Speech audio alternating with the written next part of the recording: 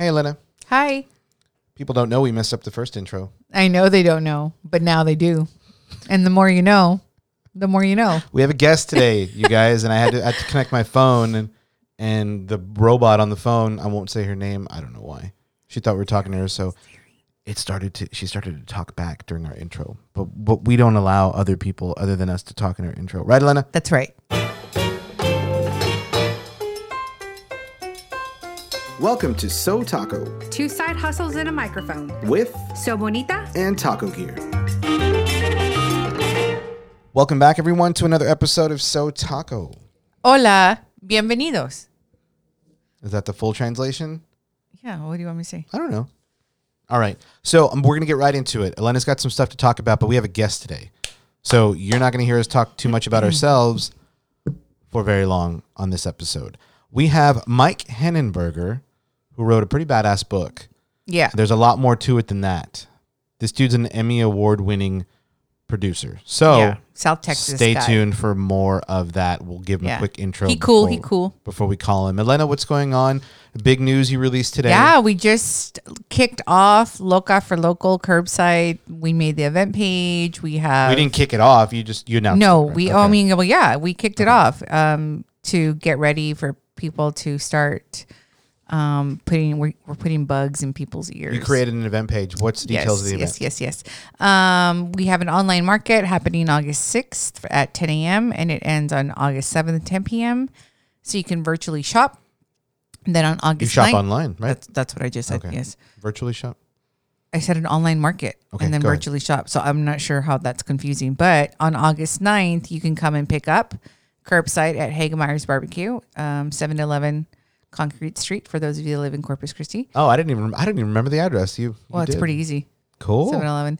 And that's it. So it's like an online market / curbside. So why are you excited about because this? it's the first of its kind. All the markets that we've done, that we've seen here, it's very virtual. Like you just buy, and I guess the seller mails them to you, or maybe you pick up from a certain place. I don't know.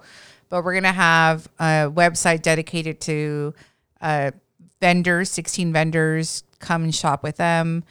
We are not shipping products. This is not a shipping website. There's absolutely no shipping being done. So if you've bought your item, you need to come pick it up. Expecting shipping and you don't pick it up, thank you for your donation. Exactly. Not really. Yeah. But we make it very clear on everything, on every step of the store. Like as clear as we can. No shipping. Come pick it up. I think this is really cool because, like you were saying, not to knock any of the other things that have been going on since COVID, because everyone's trying to just make money the way they can. Yeah. And the easiest thing to do, you participated in some virtual markets where you're basically, you already have an online store. Mm-hmm. So you and other vendors are basically pointing your customers to each other. Go check them out. Check me out. Just go online and shop and go from site to site. And that's been successful for a lot of people, which is cool. This one, I feel like we really attempted to take as much of the experience as we can from an actual market where you are there visiting each vendor, and brought it online where you can shop right from vendor to vendor online, and then do one checkout process. Mm-hmm. And then come pick it up. And we'll try and make the event, you had mentioned, kind of fun to pick up. Yeah, and we think of it like, for those of you that live in Texas, like think of it, or anywhere, like with Walmart curbside or like H-E-B curbside. It's exactly what we're doing. Like you go on their websites, you order, and then you go pick up right between a certain time, and that's exactly what we're doing. Yeah. So it's a little bit beyond a virtual market, even though it's an online market, if that makes any sense. Right. So Thursday, August the 6th at 10 a.m., the website's open. Yes. Go on there, check out all the sales that the different vendors are having. Some of them are just making specific products for this market. Yeah. And then they shop all day, then all night. Then the next day on the 7th, it ends at 10 p.m. Yes. Right. And then we have the vendors get everything ready on Saturday. Yes. And then Sunday from 11 to 3, you come to Hagemeyer's, follow the directions, the signs, and you'll enter this Chick-fil-A-esque as fast drive-through, hopefully. Yeah. and you come to the front of the line with your car, and we bring your stuff out to you. We wanted to just do something fun and different. Our locas typically have 36 vendors. We narrowed it down to 16, so it's a lot smaller, but we have some of our favorite vendors participating. Very cool. And I don't know. We'll see where this goes. Pretty excited. First 50 orders over $35 get our commemorative tote bag, Loca for Local tote bag. And with a curbside mark on it. You can go to locaforlocal.com right now, sign up for early admission because we are going to give away. We're going to let people in early if you sign up to do some shopping. That's right. Yeah. Super excited. So, all right, let's get into our guest before we give him a call. So we have, I'm curious, I'm going to ask him this later on. He's actually from Kingsville, Texas here. Mm-hmm. But he references Corpus Christi a lot. So I don't know I wonder where he says he's from. Yeah. Anyway, he's from here, lives in New York City now. Mike Henenberger. He's an Emmy Award-winning producer and music journalist with credits to Comedy Central, Rolling Stone, Billboard, Spin, and Vice. He wrote a new book called Rock Bottom at the Renaissance. Renaissance Hotel, by the way. Rock Bottom at the Renaissance, an emo kid's journey through falling in and out of love in and with New York City. It's a mixtape memoir. What he's done is he's taken songs that have meant something to him or songs that he can adapt to these situations and life stories. And each chapter is about a song, but the lyrics relate specifically to the story he's talking about. The love story he's talking about or the journey of his life that he's talking about at the particular time. Yeah. It's really interesting. He gave us an advanced copy. We read it. I read half of it. And then I listened to the rest of it because I'm a better listener. He gave us the option for the audio Yes, part. and I thanked him very much for that. Got it. Thank you. Because I can't read. I mean, I can. You heard it here first. Elena can't read. No. I can. I just don't. No, I got you. So anyway, got a lot of questions for him. What we want to do with this interview for you listeners, we wanted to approach it as similar to, like Jeff from Ugmonk on the last guest spot. He's been interviewed a ton of times. We wanted to do the Kickstarter angle because I feel like that's another thing that we can talk about on this podcast in the side hustle world of how do you do these scary things. Right. We could have talked all about how he started as a brand and all that stuff, but it's, really, it's the same motivation that you get. And he's great at that. But I wanted to hit it from this gigantic Kickstarter project he did. So with Mike, we want to try and pull out of him a lot of the questions regarding the hows, the things I'm sure there was parts of him who didn't want to write this book. Right. I mean, it's a super creative process. Right. So to hear it from somebody's experience is going to be really eye-opening, I think. And I do want to talk to him about some of the things that are in the book without hopefully giving too much away, because I think some of those things are important to touch on regarding mental health. Right. So it's going to be a good interview. I'm super excited to give him a call. So let's do that right now. Okay. Hello? Mike. Hey, dude. Hey. Hi, Mike. Can you hear me all right? Yeah. Great. Do you get that a lot, by the way? The whole Mike thing? Yeah, is that a thing? Yeah, it's a Geico, I think. It's commercial. the damn camel from the Geico commercial, the Hump Day one. Oh, the Hump Day commercial. Yeah. No, I don't get that. Oh, okay. All right. Well, if you hung out with us, you'd get it a lot. I'm lucky if I even get called Mike once. At my current job, they call me Michael because that's what my email is, and so it's Michael.Henneberger.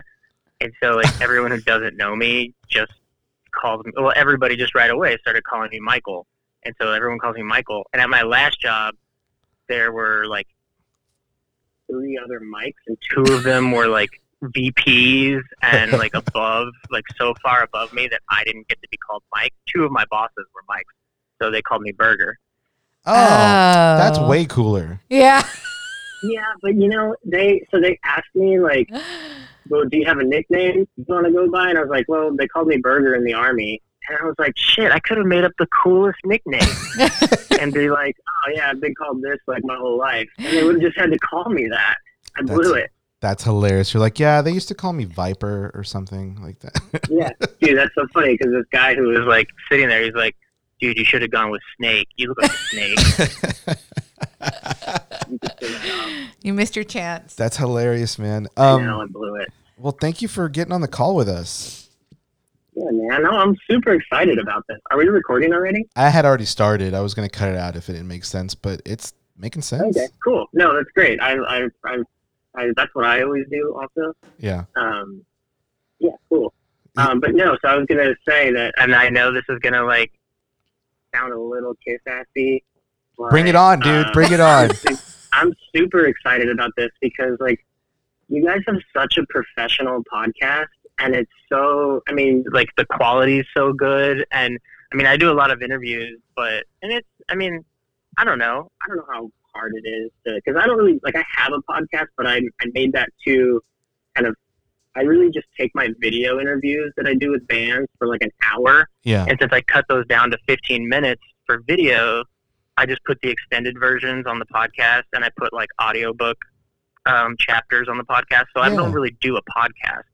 But yours is so good. Thank you, man. Like the information you're giving everybody, including myself, like I can't get on Gary Vaynerchuk's podcast. So, but this is like kind of like, I'm not kissing your ass. No, I understand. But no, I'm not. But you guys know so much, and it's like it's so cool that you like, started sharing that with people right away, and you're upfront that you're not trying to say you know more than anybody, but we get to watch you learn, and I've learned so much from you guys already. So, oh, thank you. I'm stoked to be on this, and without having to like.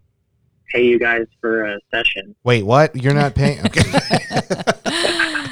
End of call. No, man, we really appreciate that. We were really nervous when we talked about this before, but we were really nervous when we wanted to do this podcast, or not yours, but like in general. And Elena, you've probably heard her say she didn't want to do it. I didn't want to. No. At all. And so I don't know. We were just trying to figure it out, but it's been pretty cool. And what's funny is like, I think we're lucky. / blessed, however you want to look at it. But I think we're lucky because where so many people like are trying to find the thing they want to talk about. Like, okay, let's make a podcast about, Soderbergh movies or whatever it is, or horror movies. And then they got to be professionals about that and learn everything. Otherwise you sound stupid. For us, it's like, well, what do we know? And like, well, we know each other. We know the shit we're doing. So let's just talk about that. No, and that's the thing too. I also, and first of all, when you said, Elena, I didn't want to do the podcast. Yeah, I've heard you guys talk about that. I thought you meant she didn't want to do the podcast with me. When you said that, I was like, oh, okay, cool. No, I didn't hear her say that before, but okay. No, man, that's cool. Thrown off there for a minute. Yeah. No, I also felt like I was a little. I'm doing another podcast on Sunday, which is this like it's called like the Mosh Pit podcast with these 3 girls who are like great friends, and they just talk about music, and they're really good like music reporters also. Yeah. But they have such a chemistry because they're like best friends, and I'm so scared to go into that because I feel like I mean, the fourth wheel isn't really saying because that's a good thing, but like I feel like I'm imposing on their chemistry, and I feel like that I was a little scared of that with you guys too because you're so good together. I was like, man, I'm just gonna come in, and they're gonna have to like stop their like fun that they have together just to bring me in. I'm like, okay, I'm sorry, Mike. Mike, what were you saying? Go ahead, Mike. Go ahead. Say what you're saying. We'll get back to our fun. Right. No. I think think just let me know when you have a question. Raise your hand whenever you've got something to say. No, but honestly, man, that's the job of the podcaster. We've been trying to figure out how to become better interviewers ourselves. We're supposed to be the ones to welcome you and make you comfortable. So those girls better do that too. To you. I like that. That's a good point. Yeah. Hey, are you picking up garbage TV noise in the back? No. Okay. Cool. Are you? My wife's watching her garbage TV shows right on the other side of my office door. So. What's garbage? That was my next question. Is it the Real Housewives? I mean, here's the thing. Is like if I were out there, I would get sucked right into it. But since she's off work today, so and like. This is because we watch everything together, and like it's so like if she's at work, I just don't watch TV because I don't want to like I'm not going to get ahead on something, And then it's the same thing, like when I'm working here, but that's when she gets to watch like, what is it, Below Deck and like, yeah, it's Bravo, yes. Yeah, she loves all that stuff, and me too.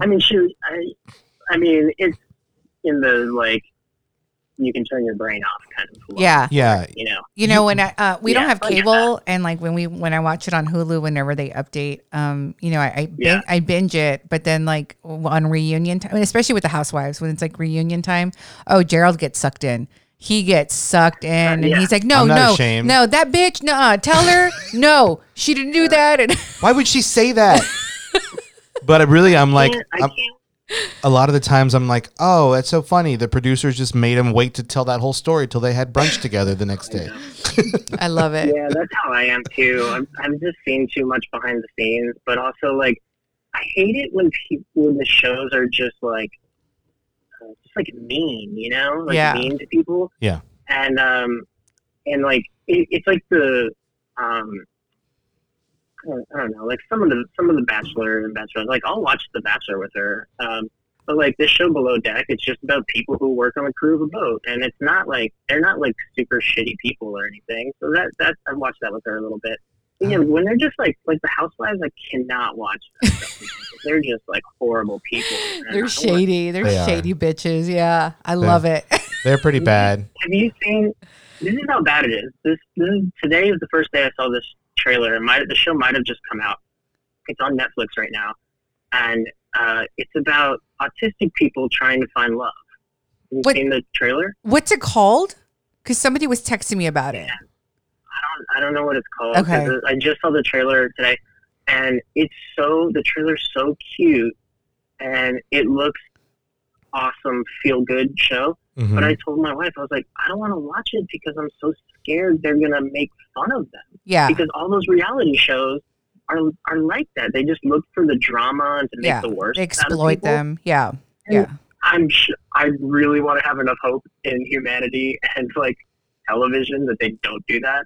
But I'm still scared that they're gonna do that. I understand. That is pretty scary. So I want to ask you one more question about this reality show stuff, or just TV in general. You won't even watch anything without your wife if you know, okay, I know she won't like that, so let me go ahead and start that. You won't even do that?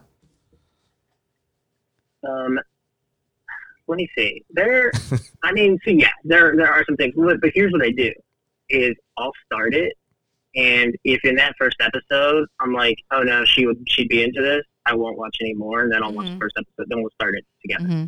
Yeah, but there's I watched The Punisher, like the Marvel Punisher show, and like I think that's such a good show, just because of the way they like actually handle like PTSD and the mental health stuff that he deals with. Mm-hmm. But and I would like love to show that to my wife, but I also don't think she'll actually like the show, and so the good parts get lost on people when they're not really into the show in the first place. Yeah. So she didn't watch that with me.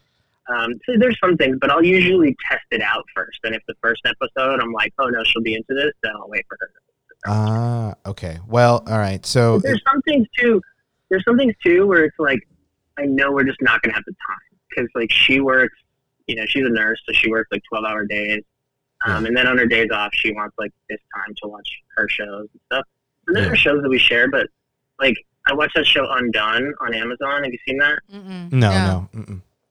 It's really good. It's like kind of animated, but like that Linklater movie Waking Life, where it's like filmed and then they just animate the film. And it takes place in San Antonio, and it's all a Latino family. And it's really good. The premise is very hard to explain because it's like some kind of time travel stuff, but it's really good. And I think she might like that show, but we just don't have time to watch everything, And I've been working from home for the last 4 months, so I'm home and I have more time to watch stuff. Yeah, I gotcha. Funny to be at my computer all day. This connects to what you had just said a second ago. I have been. I'm gonna at this point. I'm gonna say I've been forcing Elena to watch ER because ER is one of my favorite shows ever. Yeah, and I've been forcing her to watch it, but she watches it on the couch. we'll do like maybe 1 to 2 episodes every Before bed. Mm-hmm. day or every other day, but she's on her phone, so she's not as connected to it.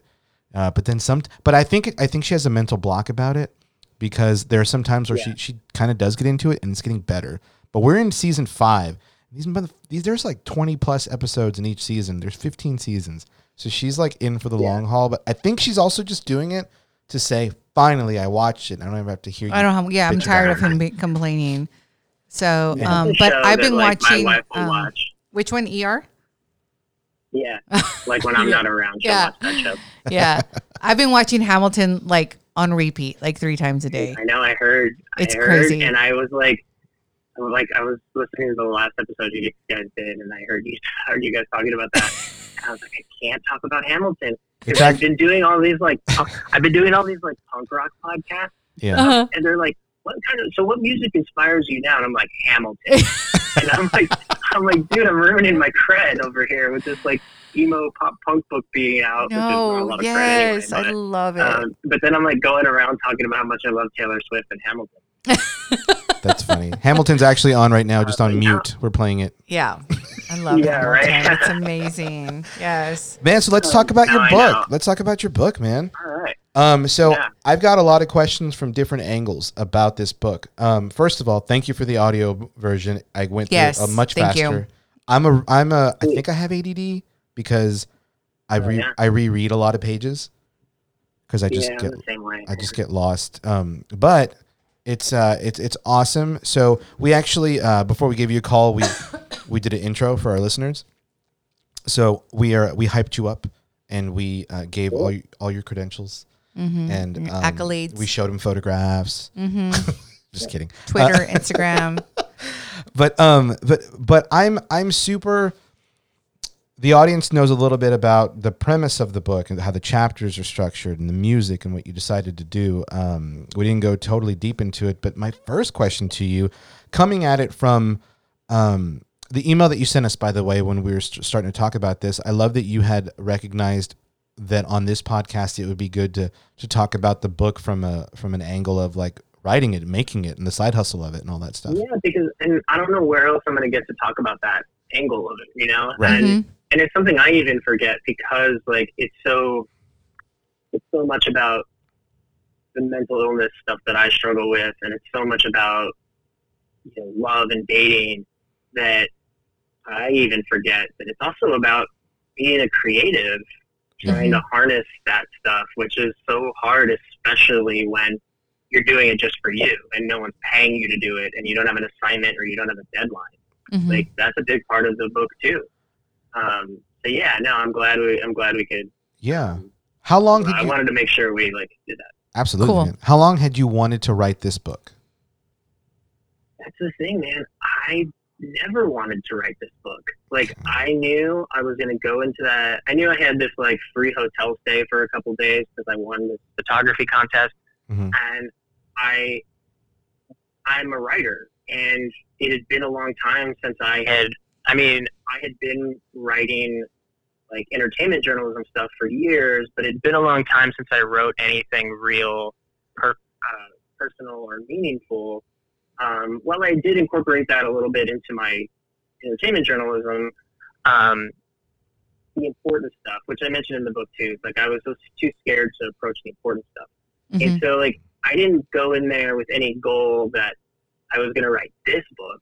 I went in there with the goal that I was going to write, but then also I was so distracted by this girl that I was, quote unquote in love with, which is just, that the way we trick ourselves about that. So distracted by that it could have very possibly not have happened. So I didn't really have a plan to write this book. I went in with the hopes I would write something, mm-hmm. and this is what came out of that. Okay, that's so. The structure of the book, and when I say structure, I mean like the way you decided to tie songs and song lyrics into whatever that chapter was talking about during that story. When did you come up with that? Did that just like hit you too, or? So it kind of it hits me in the way that it like hits me in the book, where like the first chapter, I'm leaving work and this whole scene happens where I see like this plane flying towards a building, Mm-hmm. and I have all these thoughts going through my head, and that Jimmy Eat World song is playing, and so I just like I mentioned in the book, like I always think in music, so I just always have. I've been so obsessed with music my whole life that I just always like the first thing I think when something happens is like, oh yeah, I like that, whatever song pops into my head because of that, you know. Right. If there's a song tied to it, or like if somebody says a quote, it'll like remind me of like a lyric in a song. So that's just the kind of the way that I kind of think. Yeah. And so it just kind of happened that way, where like that Jimmy Eat World song was playing when that first part of that first chapter of the book was actually happening on my way to the hotel. And so I think it just kind of like took that format. And then there's all these there's a band called The Dangerous Summer that there's like 3 Dangerous Summer chapters in there. Mhm. And they're the band that I always listen to when I'm feeling down and depressed. And so like they would be like, I would just be playing The Dangerous Summer in that hotel room because I was pretty depressed that weekend. And so The Dangerous Summer was just always in my head. And as I was writing this stuff that's going on, like these Dangerous Summer lyrics are popping into my head. And so like, yeah, I don't know. Is this another thing where like, I mean, it sounds ridiculous or crazy or made up, but I was on so many pills and so much alcohol that weekend. Mhm. And like, I don't think I would have been able to come up with any sort of ideas as far as like plot or structure, you know? Right. Like it's just how this stuff came out of me. Mm-hmm.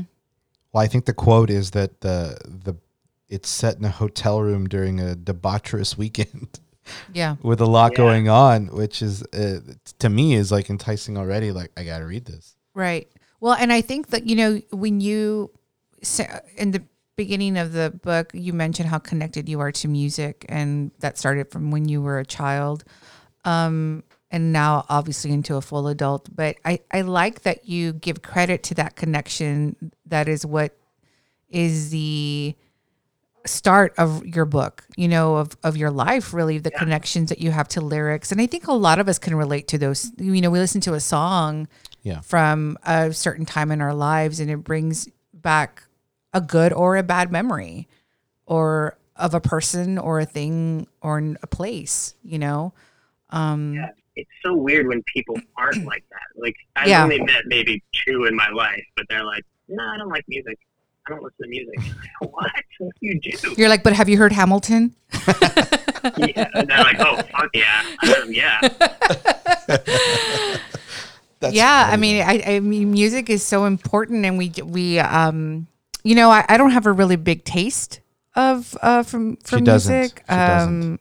Gerald is one that has a very wide acceptance of music. I don't, and There's always something for me to listen to. Basically. yeah. Yeah. But I can respect was just- the connection. Yeah. Yeah. No, when you guys called, I was in the middle. I was in the middle of posting a Facebook post that said, "Hey y'all, go listen to the Dixie Chicks record before Taylor Swift drops her new record, and that's all you care about. Don't forget that Dixie Chicks just dropped a new album like last week. Like it's so good, you know. Yeah. I love Yeah. the Dixie Chicks.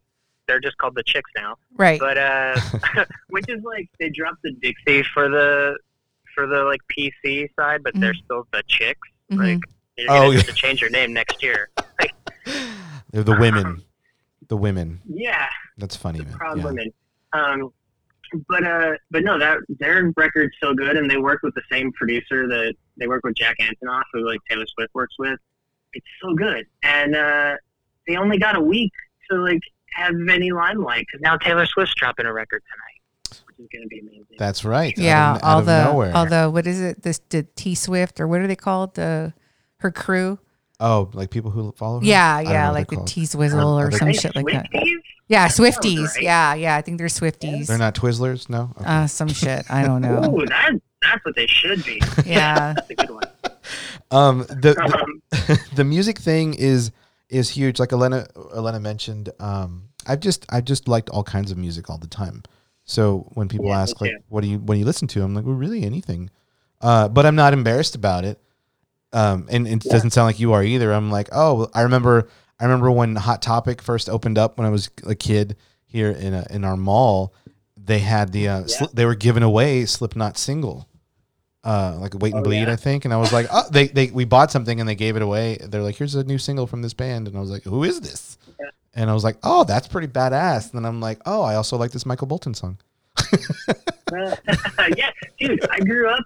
Man, when I was growing up in Kingsville and Bishop, I was all about Z95, man. And like, dude, Brian McKnight.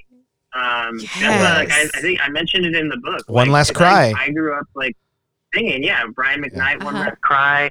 Janet Jackson, man. All for One. I waited in line at Craig's Record Factory to get All for One's autograph. Oh wow! God. I didn't know that. Okay. Yeah, man. I'm gonna throw it all out on this one, dude. That's another reason I was excited about this. Like I could do that. I could come back home. Yeah. Oh yeah. But no, I remember driving up from Kingsville to go to that Hot Topic and buy the Used first CD. Yeah. And like that record's a huge record for me too, because they were like, I didn't listen to any band before. I had never heard a band before that did that whole screaming and singing thing. Yeah, yeah. That became screamo, which it wasn't yet. But yeah, and so they were doing this thing, and they were a big band for me. Still are. Yeah. But I want to hear about Gerald's emo days. Oh my God. She makes okay. You first have, of all, your real emo days? Not really. She just says that shit.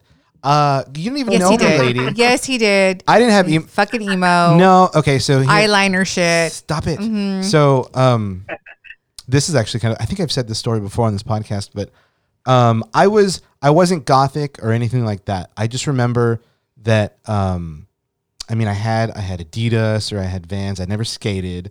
I put Jinkos on, but not the gigantic ones, like the ones that they had some that weren't humongous. I had those. Same.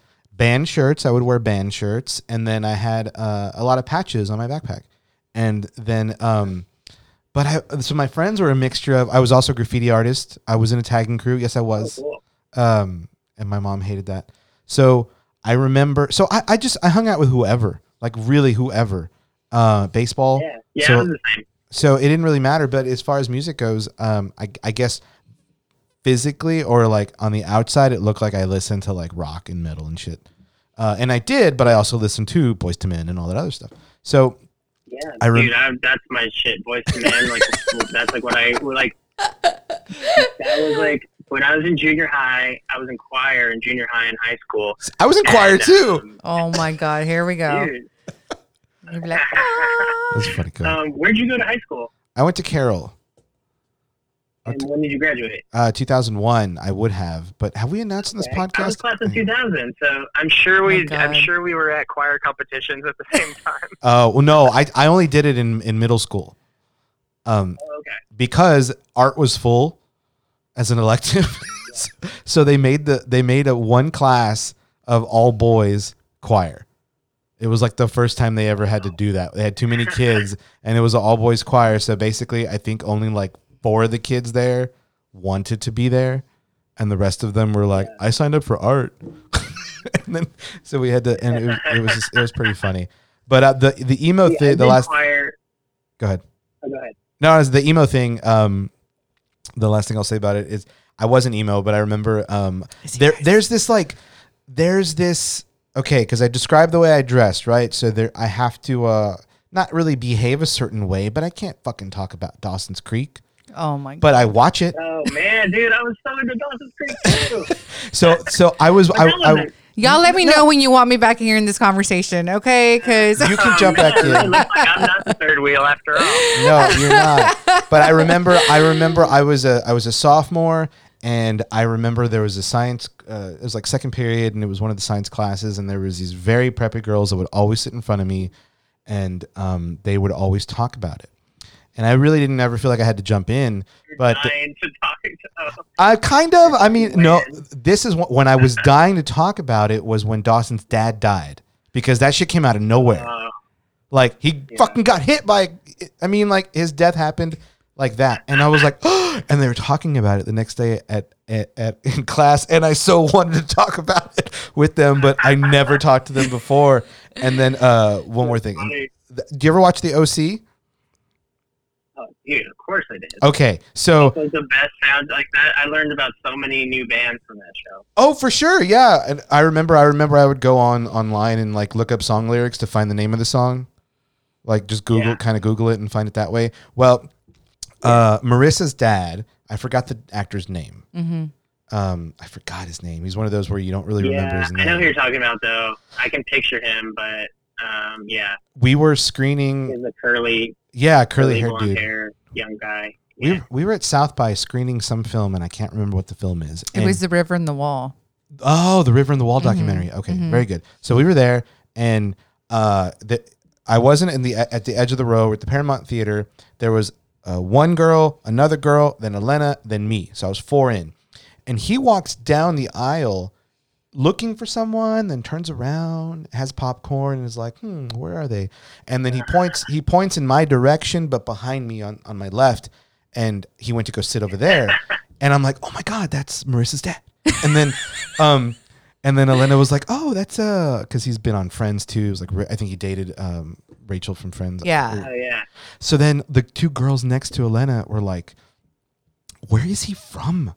I've seen him. And they were naming some stuff. And the other girl was like, no, that's not where I saw him. No. And then I think it was like a few minutes, right? And I was like, he's Marissa's dad on the OC. And then they were like, oh, yes. Anyway. So lame, right? This is so lame. No, that's awesome. Oh my God. No, I love that show. I love Dawson's Creek too. I was like way into that show, but it's always, I mean, I'm not gonna lie, I like the show, but I also like that, dude, like I started watching Gossip Girl on my own because I know those shows have the best music. That is and so I know funny. That's about true. new bands from them. Yeah. And so if I don't have like a new show to watch, I also start like same thing when I was back in Corpus going to college. I like lived on my own in an apartment and just randomly started watching Pretty Little Liars because I was like, all right, I don't have anything else to watch. Everything is done. I like had nothing else to watch. And I was like, okay, these shows always have good music, so I'll at least get good music out of it. But that show was a little too much for me. I didn't make it through that one. But yeah, like the OC, I started watching it like, you know, when my wife's at work and I'm here.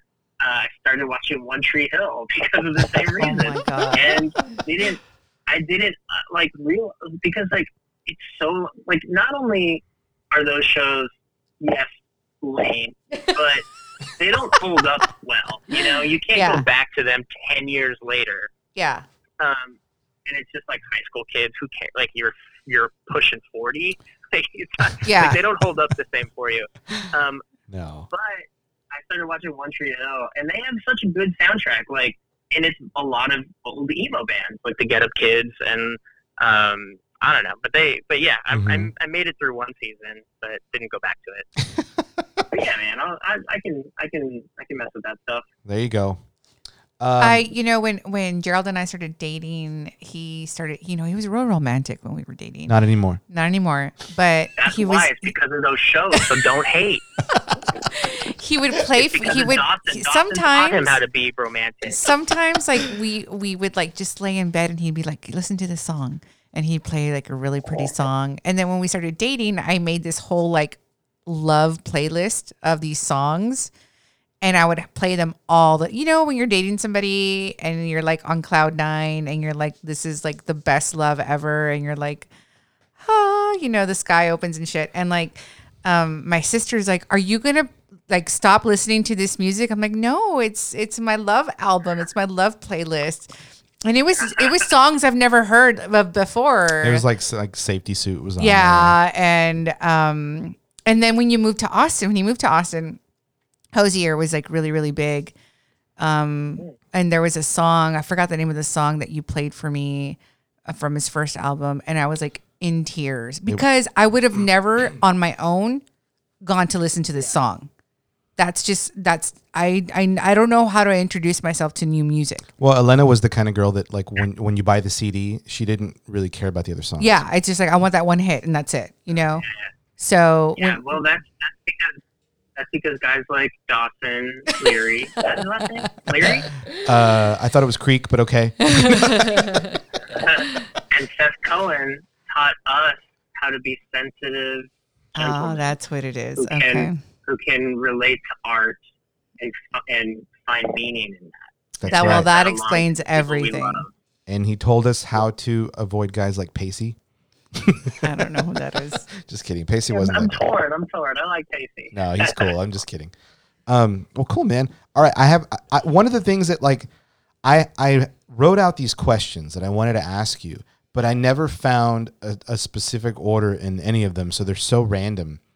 And I think one of the things that I wanted to say early on, as I was realizing this, just to figure out what to ask you, is that I think writing is so, obviously it's scary for a lot of people, but it seems to be like one of the most permanent, scary, like your ass is really out there because like you've had enough time to think about your words and put them together.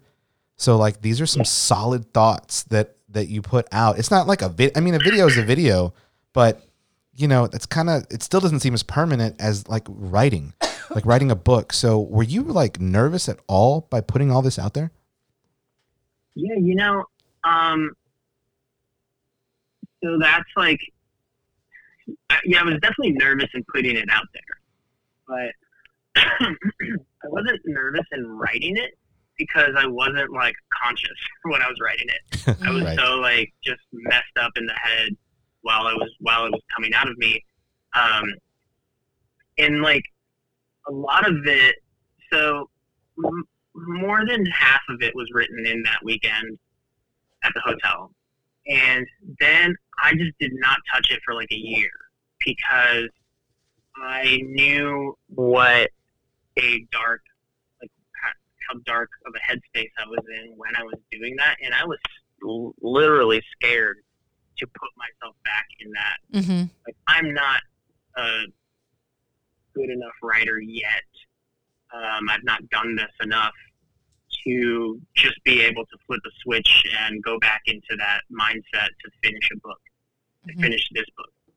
So I was really scared to have, like, I didn't know how to do it. I didn't know how to get back to that. And so in my head, all I could think of was like, well, the only way to get back to that is to actually feel the way we're feeling that weekend, which is fucking horrible and almost killed me, literally. Mm-hmm. And I was too scared to do that. So I didn't touch the book for over a year to finish it. And so, like, what's in the book didn't make me nervous to put it in there because I just wasn't thinking about it, you know? But then, even after I finished it, which was probably like 2 years later, I held on to it for so long. And because I was scared to put it out for, you know, and those reasons changed over time. Like, it's sometimes, or in the early days, it was like, I don't know if I really want people to know this about me. Of course, like, I've always felt like because I'm a writer and because I'm a creative person that wants to make movies and wants to make TV shows, like, I knew that this was good to me, which, as I say in the book, is like all that matters. Like, which sounds like stupid, but plenty of people say that, like, I just wanted to write something that I don't see out there. You know, I don't see this represented in the way that I want it to be. That I, as someone who deals with it, feels like it needs to be represented. And that's how I saw this book. And so, as that creative person, I always thought it needed to be out. Yeah. But I didn't know what held me back for a while other than fear of, and honestly, I straight up 100% always, even to this day, deal with fear of failure, which is like also something which is what I was kind of getting at in the email of like, we can talk, like, there are so many ways to bring this back around to what you guys talk about on this podcast. Yeah. Because the foundation is I'm a creative person. I'm a writer. I'm a video creator. I work in advertising. I make commercials. I still, to this day, constantly deal with fear of failure, imposter syndrome, all that shit. And this book is so important to me that what made it hard in the first place to put it out was like, what if nobody thinks that? Like, what if nobody thinks it's important? What if nobody thinks it's good? What if I'm totally wrong and this is the most important thing I've ever done in my life and nobody likes it?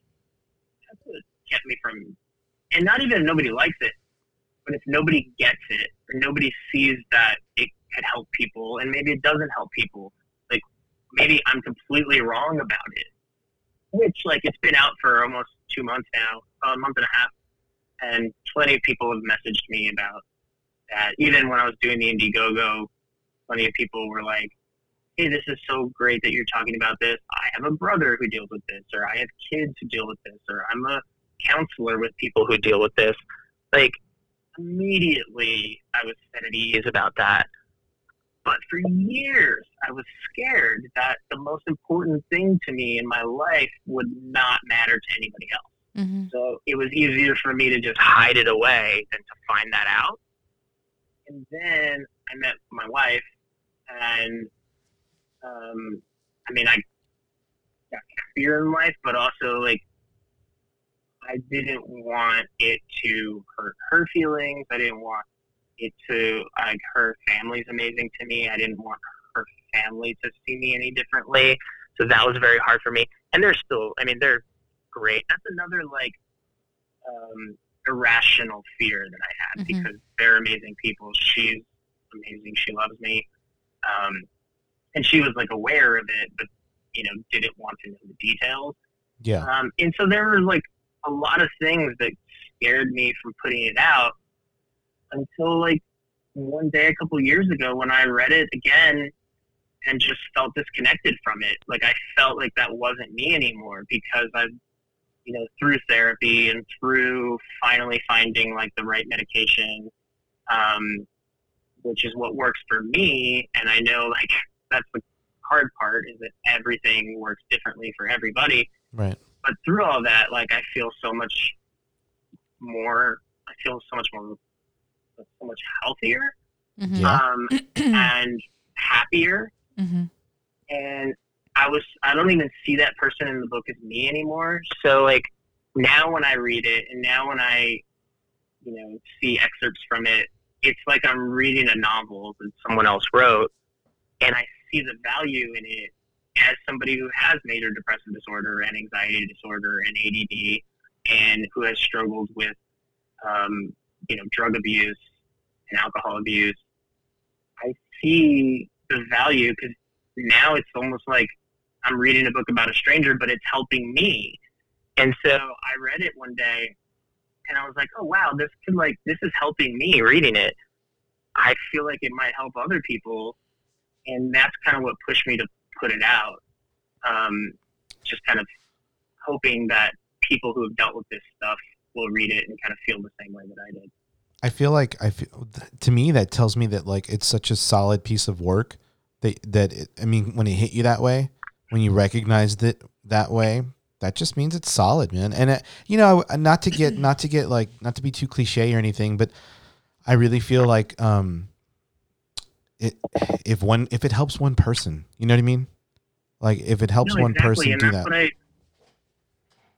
That's what I try to tell people too, is that, like, even if you can't, like, I've been fortunate enough to, because I worked in music journalism for so long, I know some of these bands that I wrote about, and I've gotten to meet with them and talk with them and give them the book and tell them about how their music has saved my life. Mm-hmm. And that's what I try to tell people is, like, even if you're not a writer or a musician, that doesn't mean you can't affect someone's life. Like, even and that's how I try to feel. It's like, well, that's what I tell people is, like, I could be embarrassed by a lot of this stuff in this book, and I could stay ashamed of a lot of the stuff in this book. But if it helps one person, that means so much more than me being, not that I even am embarrassed or ashamed, but if I were, like, who cares? Like, I'm still alive, right. And there are a lot of times where I could not have been. Right. And so, people kill themselves for less than the stuff I do in the book. And if this helps someone feel more comfortable with their life or the way that they feel, then that's it. Who cares? Like, one person, Yeah. That's how I try to Right. see it, but also want other people to see too that, like, you may not know it, but what you do could be the thing that keeps somebody alive. Mm-hmm. Like, that should be worth it. To go back to Hamilton, where they say, like, if there's a reason that I'm still alive, I'm going to wait for it. Right. Yeah. Like that, which is why this is so hard to do podcasts or any interviews without mentioning Hamilton. Because but it's so genius. Yeah. I mean, it is. Yeah. Like, if there's a reason that I'm still alive when so many have died, I'm going to wait for it. Mm-hmm. Exactly. Like, you're still alive, so just wait for it. Like, something good is going to happen. Yeah. And that's just what I want everybody to get out of this book, is that, like, there's no silver lining in it, because that good thing might not happen right away. And it didn't for me. And you know what? There's still days for me where, like, I get depressed in a way where I just go to my bed and I don't leave it.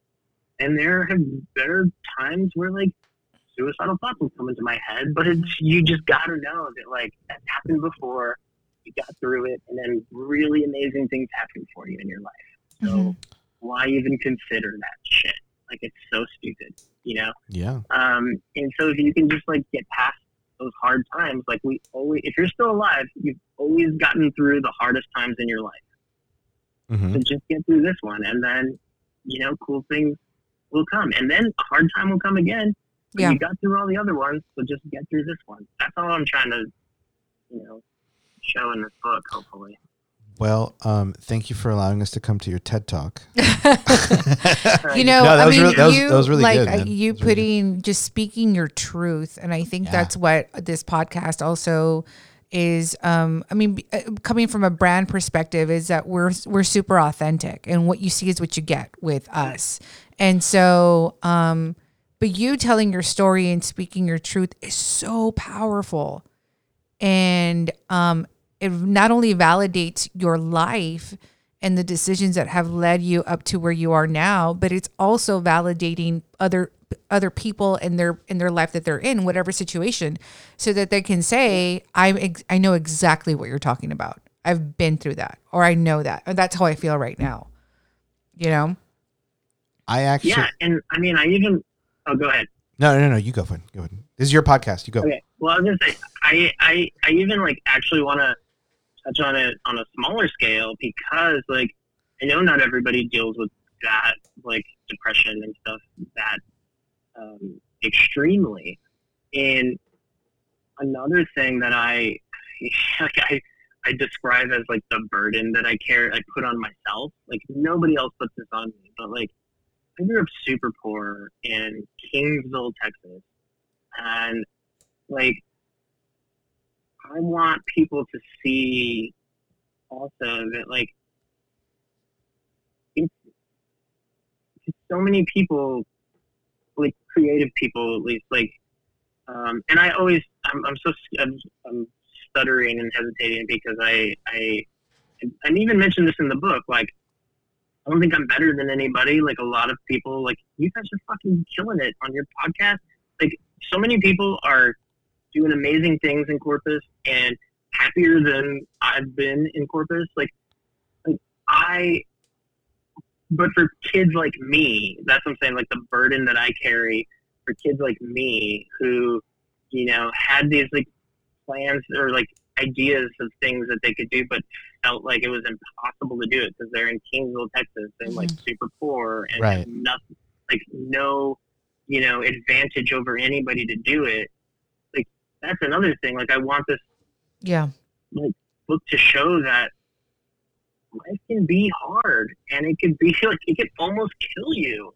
But if you don't let it kill you, you can succeed. You can, do cool things. Like, I try to say do cool things because sometimes I'm still paycheck to paycheck, so I wouldn't call that success. I never said like I made it, and like people will tell me that. I'm like, dude, I seriously have not made it. I sometimes live paycheck to paycheck, but and that's okay. Totally okay. You know, and that's okay. Yeah, I just want people to know that like life can be hard, but it doesn't have to kill you. Right. And as long as it doesn't, you have all the opportunity in the world to make your dreams come true, you know? This is I want to ask you this, and I feel like it, you know, you shared all that with us now, and I really appreciate all that. But in my head, I'm like, dude, you won an Emmy. You know what I mean? Dude, that's what I'm talking about. Like, how did that make you feel though? Where's your Emmy right Where now? is it now? Is it right next to you? It's literally. Can you send us a over picture? My left shoulder, about 4 feet away. If we were on video, you could see it. Oh, okay. You must be so proud of yourself. Well, look, I like mounted a shelf like 3 weeks ago behind me, so when I do like video interviews, it can look like that. Like everybody looks on video interviews. Yeah. Yes. Knickknacks and like awards and shit. Uh-huh. Yeah. So I did that. Mainly, I did it because my day job, I have to get on a video conference every Tuesday, and nobody treats me like I'm an Emmy-winning producer. And so I put that shit up there so they can all know. Yes, pa que sepan. That's funny. Still hasn't made a difference. But no, that's the thing, is like, of course, I'm super proud of it. It was so exciting. But at this point, it's been 7 years since I won that Emmy. And so for a long time, I struggled with like people thinking, and I feel like this might be something that I keep wanting to like bring this back around to like for your listeners, because your podcast is so valuable, and I feel like me just talking about my book is not that valuable to them, but I think this might be. Okay.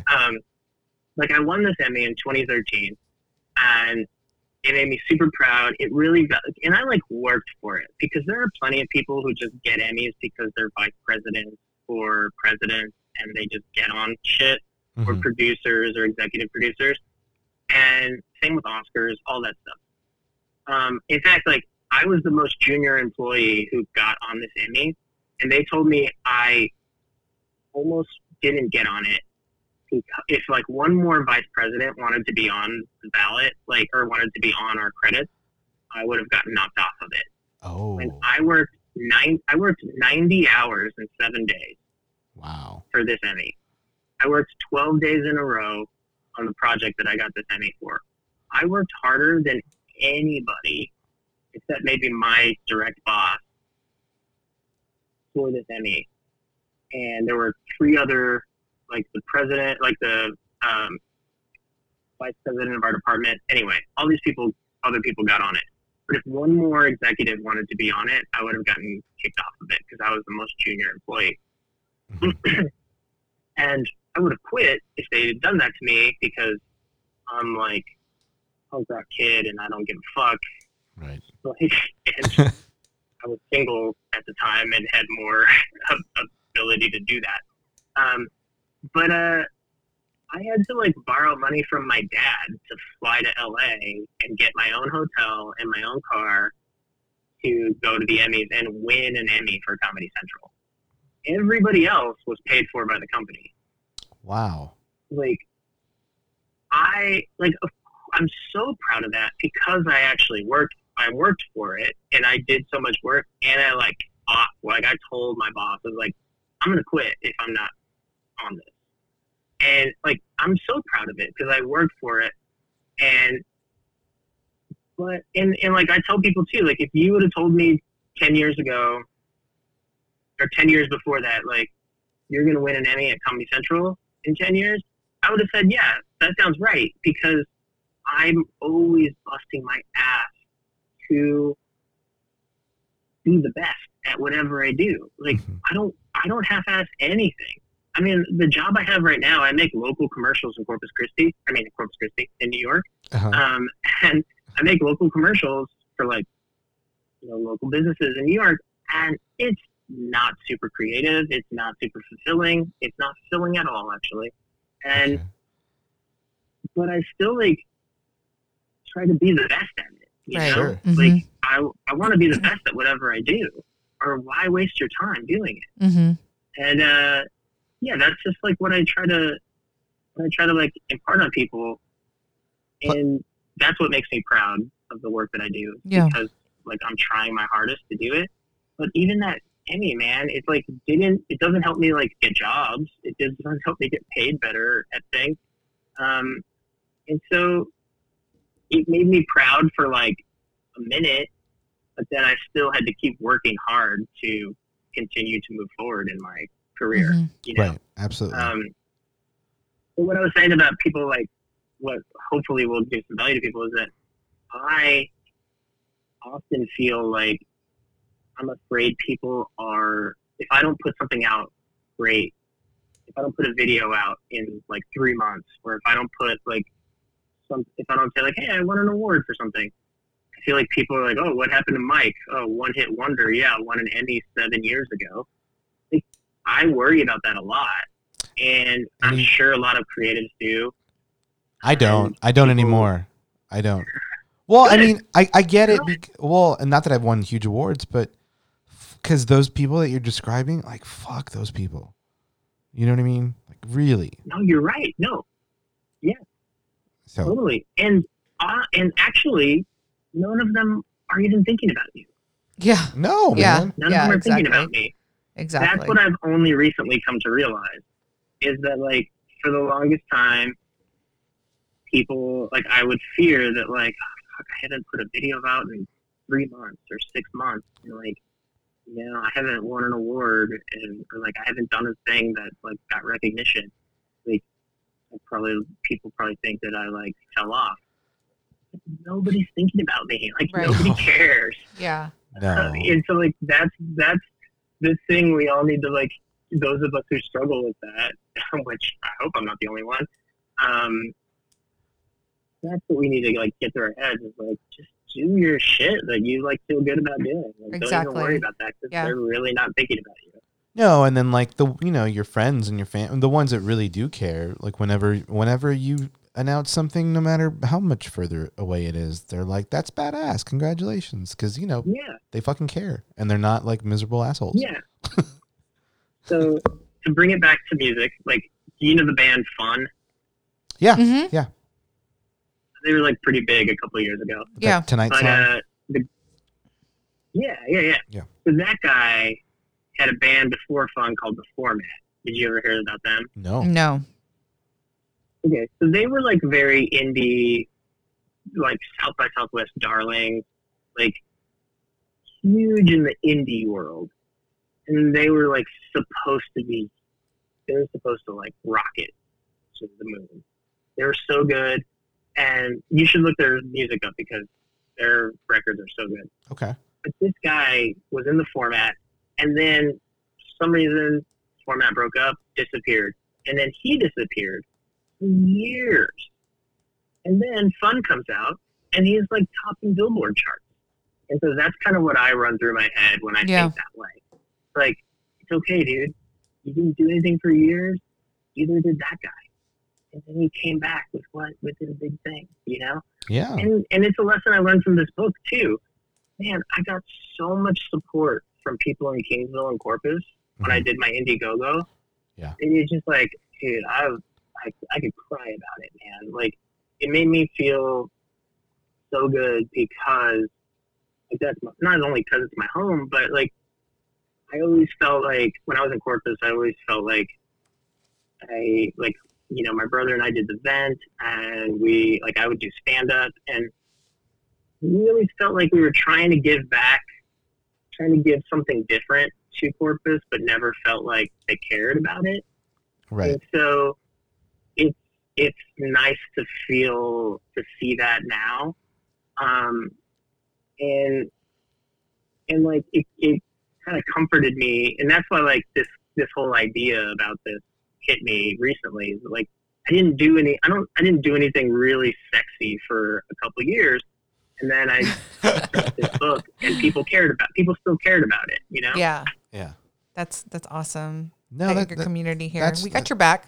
Yeah, man. No, that's really good. I wanted to tell you this before I forgot. I was when I was reading your I don't know why. I don't know when I started doing this. It was probably like a handful of years ago. I'm like, this could be a movie or like whatever I'm reading or a person. I'm like, God, that person's got a weird person. That like you could write something and make a film about them. I can see your book being a movie. Like I could see it being a film. Yeah. The tone of it would be. I'm just throwing stuff. Have you ever seen Inside Llewyn Davis? Have you ever seen that film? Yeah, dude. So the Coen brothers are so hit or miss with me, and that's one of their hits with me. Yeah, I see. That's a movie I know Elena wouldn't like, but so I watched it by myself, and I loved it. Yeah. And so I feel like it would be that tone, but the environment would be it's gonna sound like Nick and Nora's Infinite Playlist, and then the writer would be Sorkin. would like Dude, write the oh screenplay. My god, that's the best compliment you can give me. Oh man, I love Aaron Sorkin, man. He's like my god. Yeah. No, I appreciate that so much. Like I really want to adapt this. I thought about a movie, but I feel like it has to be a series, like a TV series. But that's just me, like not knowing if I can write it right, which I have not tried to do yet. Yeah. So, but no, I really want to do that. That's the plan. The first plan is to like do the audiobook in September. Very cool. I don't know. I'm kind of pretty close. So you guys, I sent you guys the like promo version. I want to do that, but I'm trying to get the bands.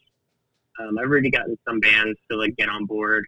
Yeah. I have a person who wants to do the narration, but it's not like locked in. I can't say it. But yeah, then I want to do the audiobook first, and then I want to really try to get it made into a series. But you did the audiobook, the one you sent us. That's you, right? Yeah. It was really good. I like that. It didn't feel like you were reading. It felt like you were performing it. Uh-huh. Oh, well, thanks. So don't hire that other person. No, the other person's gonna get more attention than I would. Oh, okay. Hopefully, if it works out. But yeah, no, thanks. There are some parts of that book where I'm like, wow, that's me, cool. And then there are some parts that are like, no.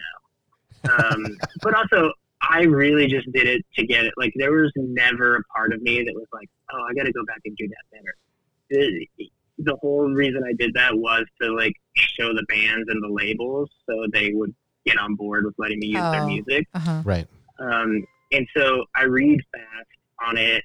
Yeah. So there's a lot of reasons I wouldn't do it, but also like I'm talking to somebody that will hopefully bring some more attention onto it. Perfect, man. And I'm always going to donate money to charity from the royalties of it. Mm-hmm. And so, I really hope that it like helps me move on to the next thing too. But I really want to work with the bands, and I really want to work with this person who might read it, so it can help with like the charities I want to help out with it. Yeah.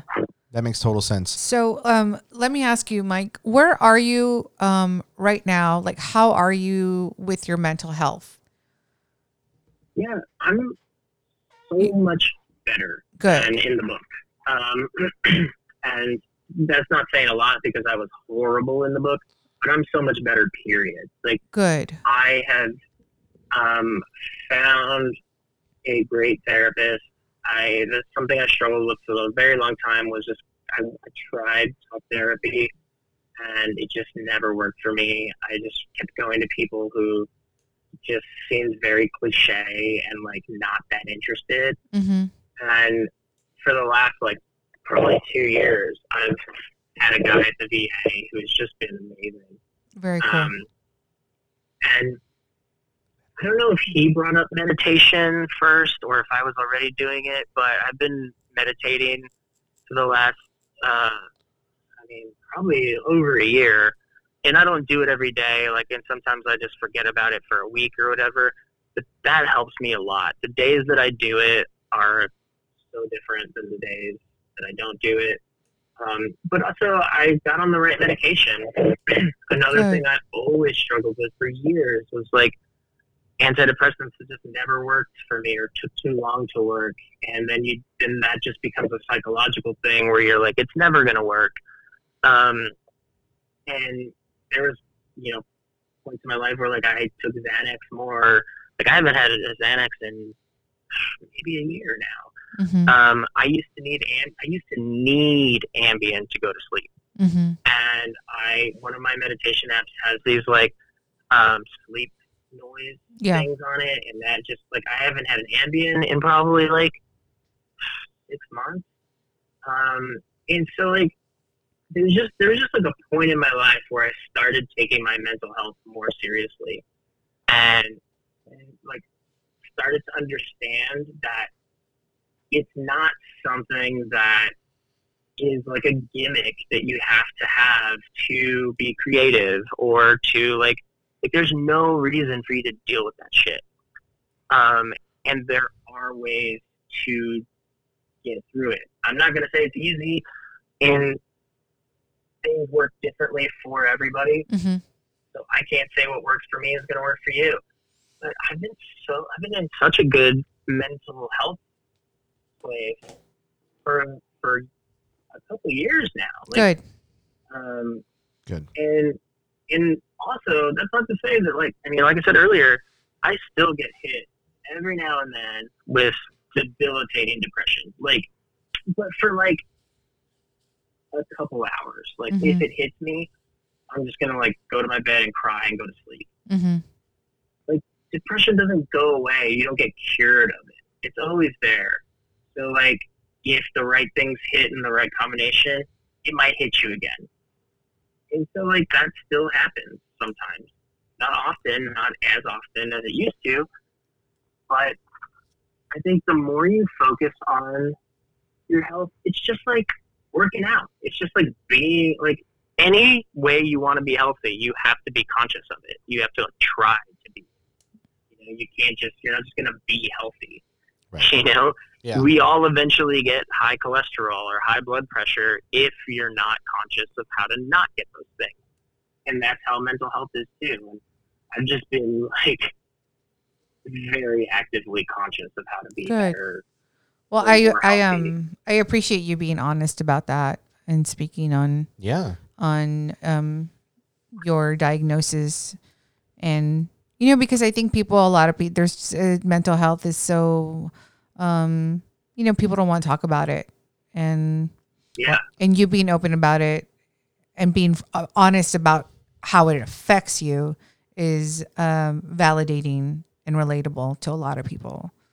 No, and I feel like a lot of times too, like whatever kind of creative you are, if you're a maker, a potter, a painter, whatever, a designer, and you're trying to be successful, and you're trying to go to the next step or whatever, be relevant, however you want to word it. You always think that there is no time for this depression. Like I can't deal with it. I'm not going to recognize it. I got to push past it. So I'm going to stuff it down somewhere. You know what I mean? And then you're going to blow up later, probably, because because not enough people talk about it, so it doesn't seem acknowledge it. So they probably don't think that it's I guess in order to be successful, I shouldn't be depressed. So I'm not going to. Right. I'm not going to be depressed, or I'm not going to pay attention to it. Yeah. Yeah. Well, or the opposite, where like a lot of creatives are like, oh, my favorite artist was mentally ill, and or my favorite writer was mentally ill and abused drugs and abused alcohol, and like none of those things are like either side of that, like pushing it down or embracing it to the fullest. Neither of those are like the guaranteed way to like be successful. Right. Plenty of people in the middle like find their way to do it, And, and that's the thing. It's like what you said, like just talk about it to somebody. And like I just released a video today on my YouTube with one of the singers from the singer from The Dangerous Summer, who's mentioned in my book a lot. I got to sit down with him for 3 hours and talk about how he felt about how I interpreted his music in my book, but also the themes of the book. And so the video I just dropped today is of chapter 3, which is the first chapter I use one of his songs in, and it's like a suicide note chapter. Right. And the song that I use of his references him being suicidal, but we're both still here. And what we like come to the realization of, and when we're talking, is like, just talk to people about it. Like, he is literally one of my heroes. Like, his music has kept me alive. Right. And I'm sitting down with him and talking to him about my most vulnerable thing. And he's talking to me about his, and I'm a stranger to him, you know? Yeah. But we're talking about it because we know the value of talking about it. Mm-hmm. And there's absolutely no reason Not to. people should. Yeah. And that's the thing. It's like, everybody deals with these kinds of thoughts to some extent, of self-doubt, of, you know, maybe not suicidal, or maybe not depression, maybe not that bad, but still, like, we all have things. Like, we can all get it. Like, there's no reason to be ashamed to talk to your best friend or to talk to even a stranger Right. about it. Like, Mhm. sometimes that's easier for people.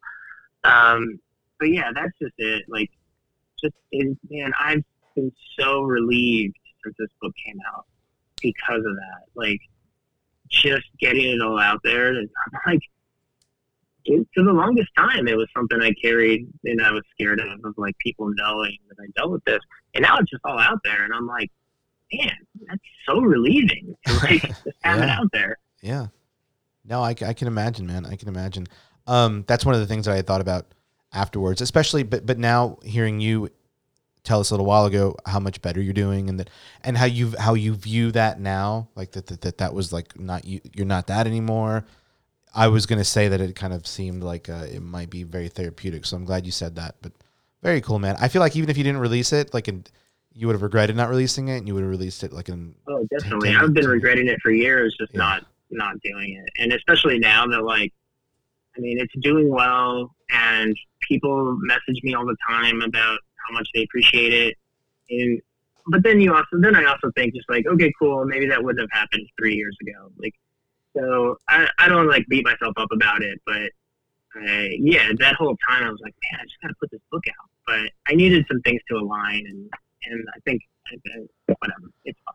Well, it did align, and we're really happy that you did put it out. But actually, I'm really happy you came on this podcast with us. Yeah, thank you so much, Mike.